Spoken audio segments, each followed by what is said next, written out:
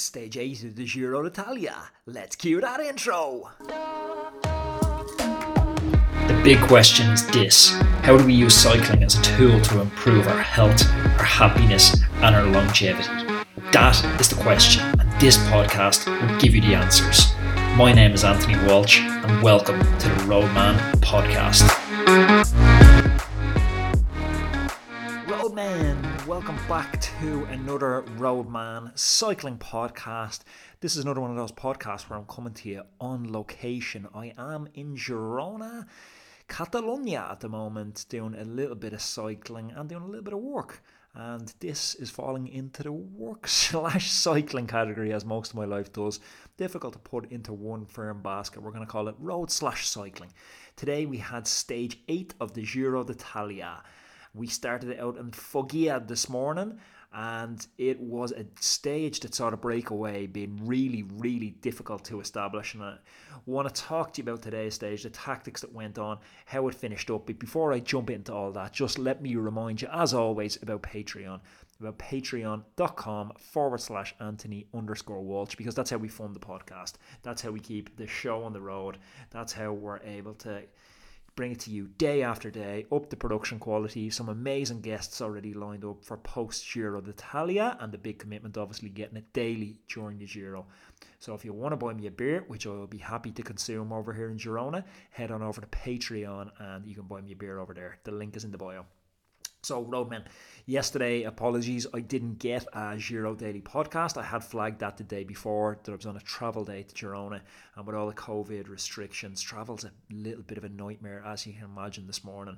Normally you would fly Dublin into Girona, but I had to go Dublin into Amsterdam into Barcelona and then do a bit of a trains, planes and automobiles to get from Barcelona down to Girona. So it took the better part of 12 hours door to door to get here, but delighted to be here. Got out today for a short-ish ride, 3 hours on the Hincapie Loop, which is one of my favourite loops in cycling. It's about a 3-hour route named after George Hincapie, so really delighted to get that in this morning. And then obviously back for the Giro and then get this out to you guys. So today the big news pre-stage was Caleb Ewan abandoned the Giro d'Italia after winning yesterday, 2 stage wins in the bag, and he's packed it in for this year's Giro. Not really much surprise there. I had mentioned earlier in the podcast that we could see Caleb abandon and preparing for the Tour.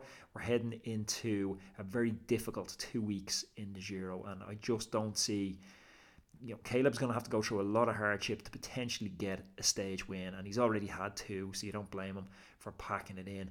The break was really hard to get away this morning, and if you think about how a break is formed, and if you haven't raced, you probably won't understand how these breaks go, because it's not like a Sunday race where it's just, strongest survives and then they get away. It's very tactical about who goes in the break, and the politics of, you don't want to let somebody in the break that's up on GC. You don't want to let somebody in the break if there's mountain points available who's threatening a mountains classification lead, and the same with sprint classifications. But then you might have little tactical, political stuff as well. Maybe a Dutch lad doesn't want to let some dude he hates in the break, so that plays out a little bit. But a lot of time how you'll see the break going is on narrow roads. When one team gets to the front, people are happy with the composition, the break goes clear. There's obviously going to be more lads that want to get into the break, but when the road's narrow, a team can fan out, or a couple of teams can fan out, and it's called closing the road. You can close the road, pack the bunch so the bunch is condensed. It's difficult to maneuver around the closed road, so maybe somebody is motivated to go in the break, but they're sitting back in 20th, 30th wheel. By the time they get to the front, because you've typically slowed down as you close the road, the break is gone and it's out a couple of minutes, so it's not worth the effort. So that closing the road thing obviously only works on roads that are quite narrow, because you can't close a 4-way dual carriageway. And today that's what happened a little bit. So we had this cocktail of, the race was quite nervous. We had crosswinds, we had rolling roads, and we had wide roads, which were very hard to close the roads on. So the crosswinds kept the pace up and up and up, because the GC guys didn't want to be caught in a split back the road, because then rivals would stay pressed on the gas all day, and we're coming to a key stage tomorrow. So this meant the pace was frantic from the off, and it was difficult, and eventually it did get a big break clear, a break around 15 with some notable names in it. Victor Carpenarts, our record holder, Nelson Oliveira, Gugart, we had Gaviria in there, and we had Victor Lafay, Gavazzi, Nicholas Arndt, They were all in there. So there was a lot of firepower on it. The Gaviria crash, he milled himself on the descent. And we don't often see crashes out of the break like that. You normally associate them with crowded bunch, tense into the final. But nasty enough one. And if anyone that knows what they were looking for, the Kelly knew in commentary. I was watching it on British Eurosport, and Kelly knew Gaviria wouldn't be noted for his climb, and he had the crash, and he waited to go back to the doctor's car until a climb on the hardest part of the climb, and he went back, and he was definitely saying to the doctor, don't you worry, fam. You take your time cleaning up those cuts. I will happily hold on to this car all the way up the climb.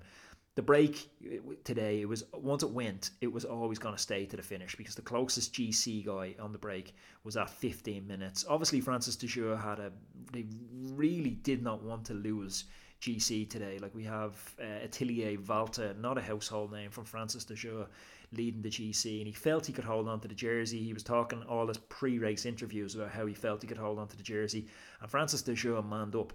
Like, for Pinot, they haven't been had to do much riding, because Pinot's shit, and he abandons or he starts crying every year in the Grand Tour, so we haven't had much Grand Tour riding on the front of the bunch to do. I flagged that I think David Gaudu is a better GC rider for them, but this kid is stepping up. Valtier is stepping up, and he's wearing the Maglia Rosa, and he's wearing it well at the moment. So coming into the kind of final, we had two races playing out. We had the one, as we normally do, in the breakaway, and we had the one for the GC guys in the bunch. Now, the one for the breakaway, they knew they had the stage, so there wasn't having to commit all the way until the finish to stay clear of the break. They knew to stay clear of the bunch. They knew the stage is theirs. So what you have is this internal dynamic playing out in the break, where it's trying to guess on. It's almost like playing a game of cards. You're trying to figure out each other's relative strengths and weaknesses. You don't have to be the best climber in the world or the bunch, but are you the best climber in the breakaway?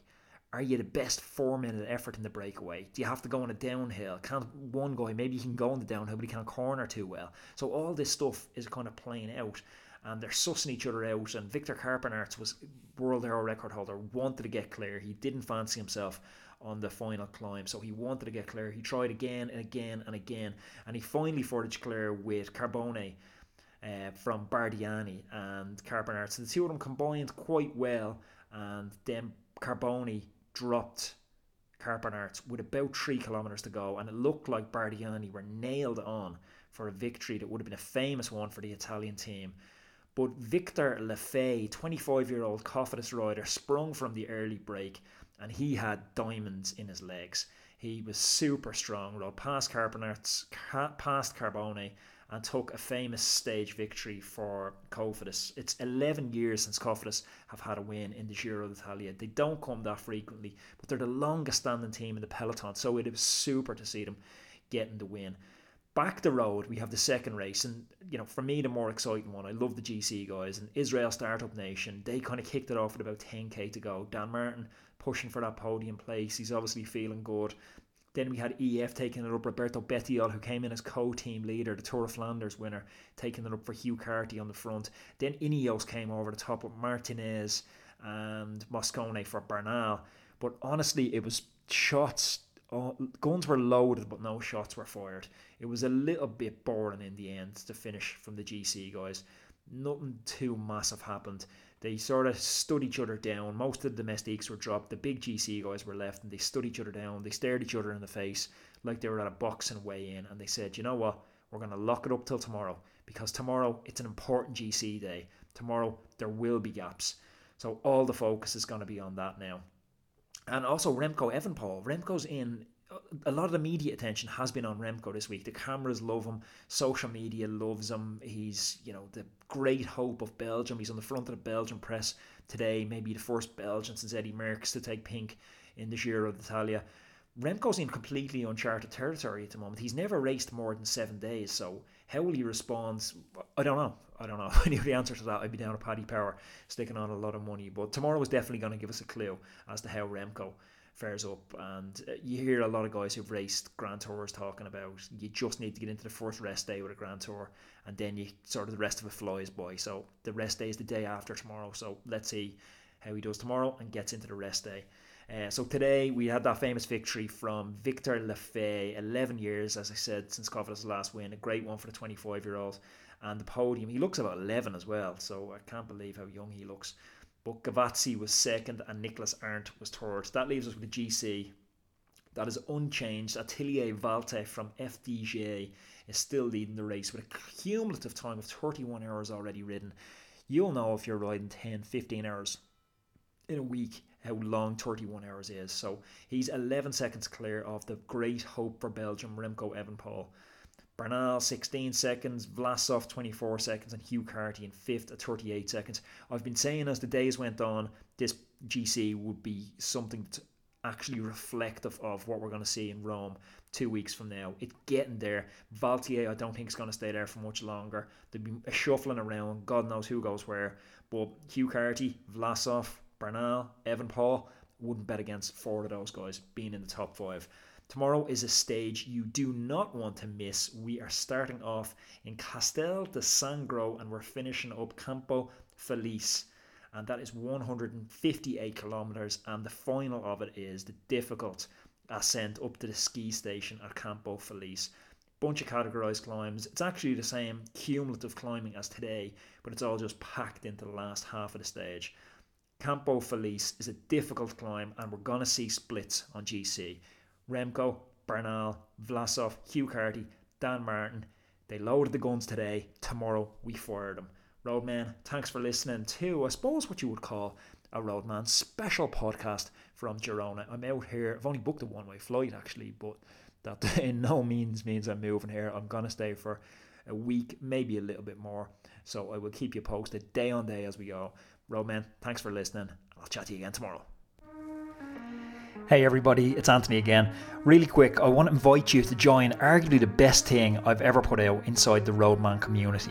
It's a challenge. It's a challenge called the 14-day Kickstart Challenge. So regardless of where your fitness is at right now, this is going to be the catalyst for making you faster and making you leaner. I've created this challenge to take the guesswork out of everything. It's 14 days of training plans regardless of what your level is. There's masters, beginner, advanced. There's meal plans, shopping list, and even a video course holding your hand and talking you through it all.